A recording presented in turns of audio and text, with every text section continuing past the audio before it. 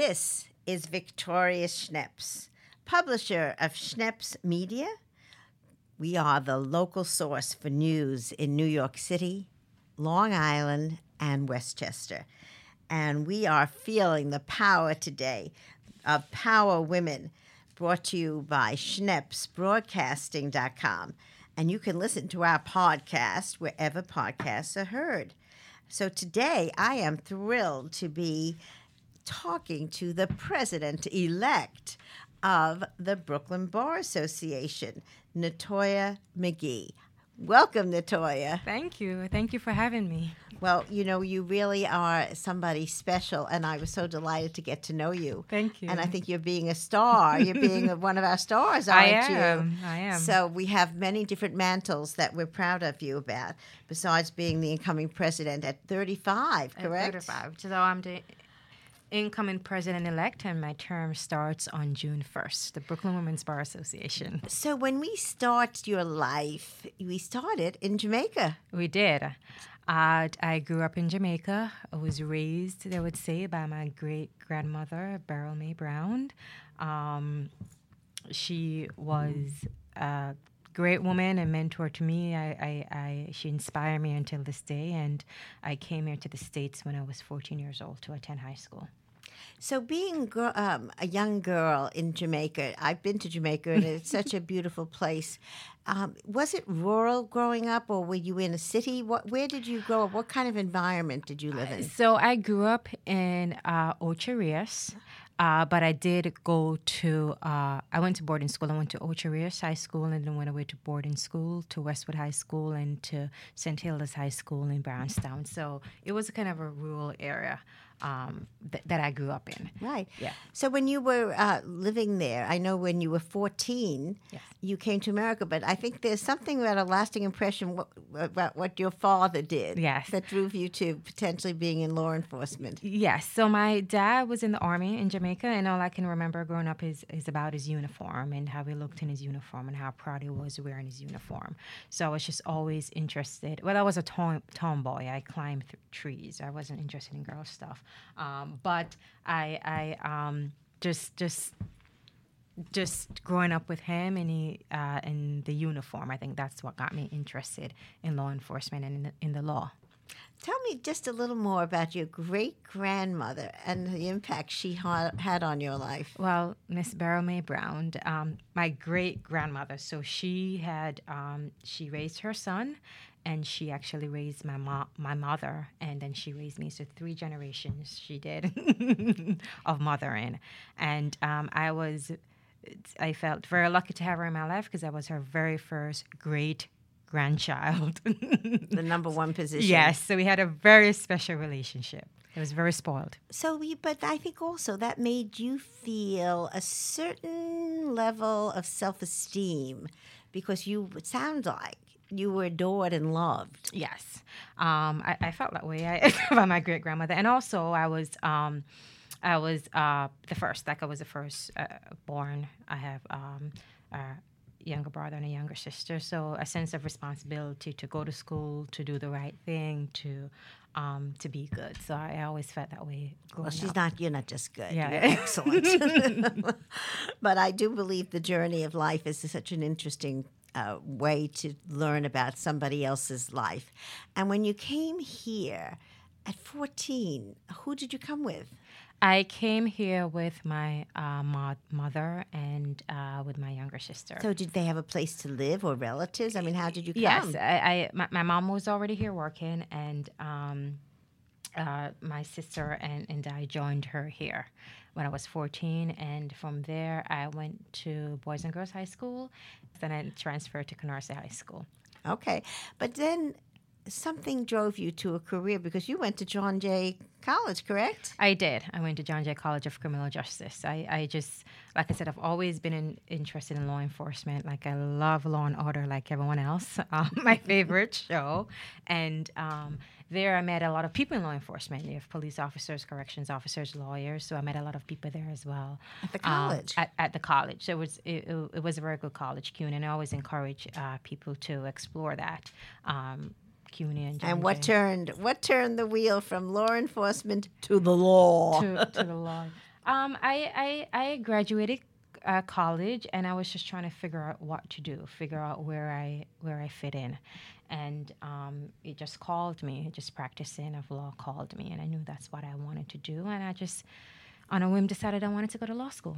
Well, here we are with Natova McGee, and she went and took herself after working a full day to New York Law School. I did. That had to be a tough thing to stick to. It was tough. How long did it take you to get through the classes to get a degree? Well, I worked at a bank, and then I went to school. The New York Law School had even classes. I don't know if they still do at the time that I went there. So I worked during the day, and I went to school, and I met a lot of great people, a lot of working people. You know, they had a career, and they were in law school, or they had a family and they were in law school. So I always connected with that group of people. And they were a little bit of your inspiration. Yes. If they could do it, I could do it too. Yes. I could see that. But in terms of your journey from law school, tell us about your internship, because I think that is such a powerful thing for people to do to get to know what they really, what is their passion in life. So I went to law school in the Evelyn's, and unfortunately, you know, I didn't make law review. I didn't make moot court. So I was trying to figure out what am I going to do. Like I'm not at top of the class, right? I don't have the grades. I'm not on all moot court. I'm not on law review.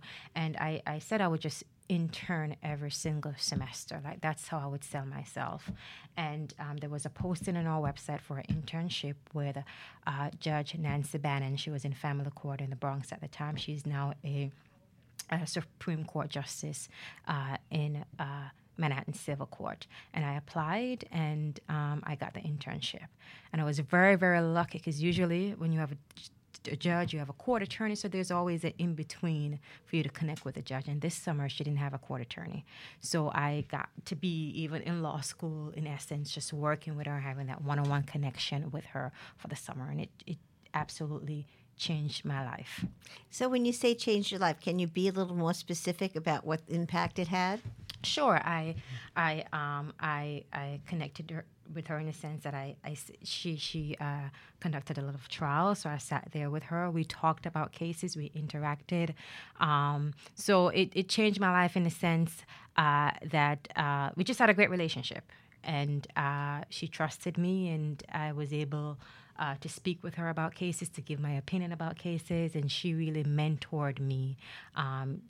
She was one of my very first mentors to mentor me to be the person that I am right now. And at that point, she was a past president of the Brooklyn Women's Bar Association, and that's how I got connected to the Brooklyn Women's Bar Association, because she texted me when I graduated law school. I was not working at the time, and she asked me if I wanted to be on the board of the Brooklyn Women's Bar Association. And right out of law school, I became a board member. So that's how I got connected with the Brooklyn Women's Bar Association. Okay, but where did you get a job?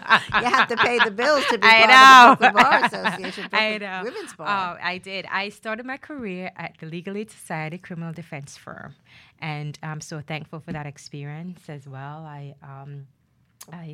I started my career in the Manhattan office. I litigated cases. I tried cases. I was involved from arraignments until the final disposition of cases, and I had a great opportunity there. I had great mentors from that office as well.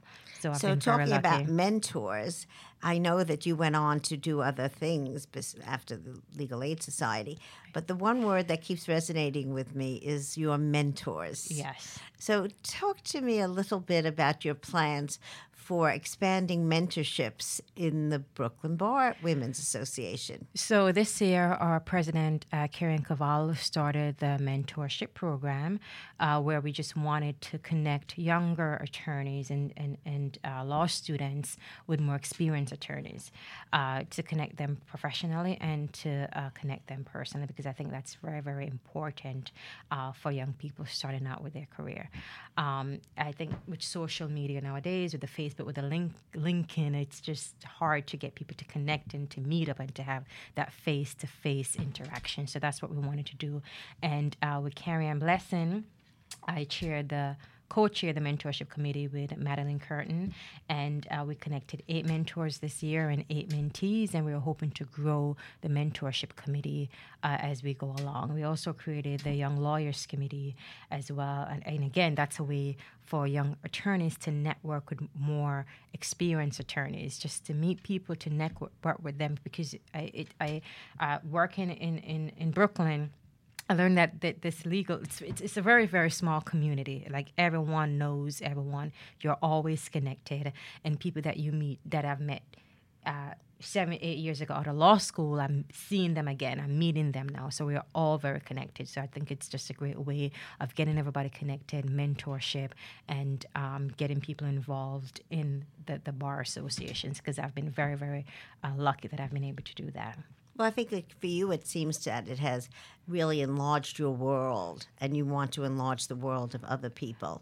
I believe in events that bring people together, like we're doing our Stars Under 40, and we bring people of the next generation together. Yes. And I think that that's, for me, the great pleasure of introducing people that you would not know ordinarily. You would not know, like that. And that's what you're doing with the Bar Association. But I know that there must be a little piece of you that has some fun.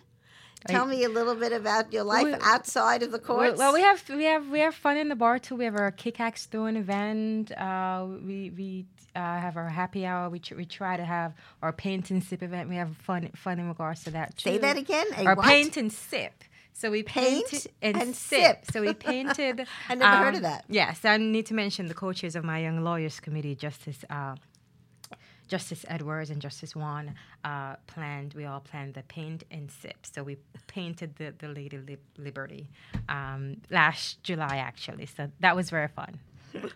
Well, I think I believe that all work and no play does not make a life. Yeah. And I know that you're involved in your career so heavily, but is there something you do just for the fun of it? I am so busy, but I like, my niece is 14 years old, so she gives me a lot of fun. I like hanging out with her and going to the movies, and at 11 a.m. we went and saw Avengers. I loved everybody got very early, right? Very, very early. I'm not going to ask you what it's about, because no one says you have to see it. You can't be told. But I do know you spend a Saturday morning with Just Heinz Radix's husband and mentoring young children. And again, Judge Heinz Radix is one of the wonderful mentors that I've met, being part of the Brooklyn Women's Bar Association. She is a past president, and just being able to connect with her on Saturdays. Her husband ran a mentorship program in Brooklyn, and I tutor every Saturday. So again, it's about connecting with people and giving back and giving back. Well, it feels good. Well, I always say that when you give, you get so much more back. I agree. And I think you're feeling that. And, we used to call it tutoring. I think now it's called mentoring. Mentorship. So I think it's the idea of what you're about to do that.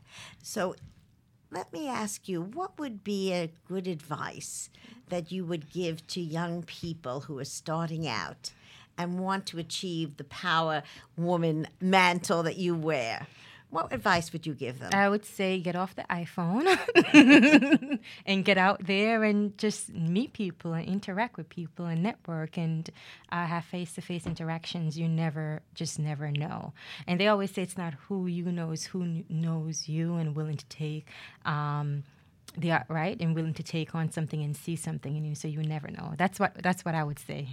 All right, I know I say that because I'm on my phone a lot, but no, but I think that's good advice, and sometimes we take our own advice, and I think, with all due respect, you must have taken your own advice, because I'm so delighted to know that you will be now the president of the Brooklyn Bar Association for women, and it's coming around the corner. Yes. But I knew that at 35, you're probably the second youngest person that ever held that. I am. So I wish you congratulations and all the best to do the things that you want to do and guide others to be as successful as you are. Thank you so much. And this is Victoria Schneps talking with Natoya McGee. Natoya is a wonderful attorney who has climbed the ladder of success to be a power woman and a star under 40 with us today on Power Women.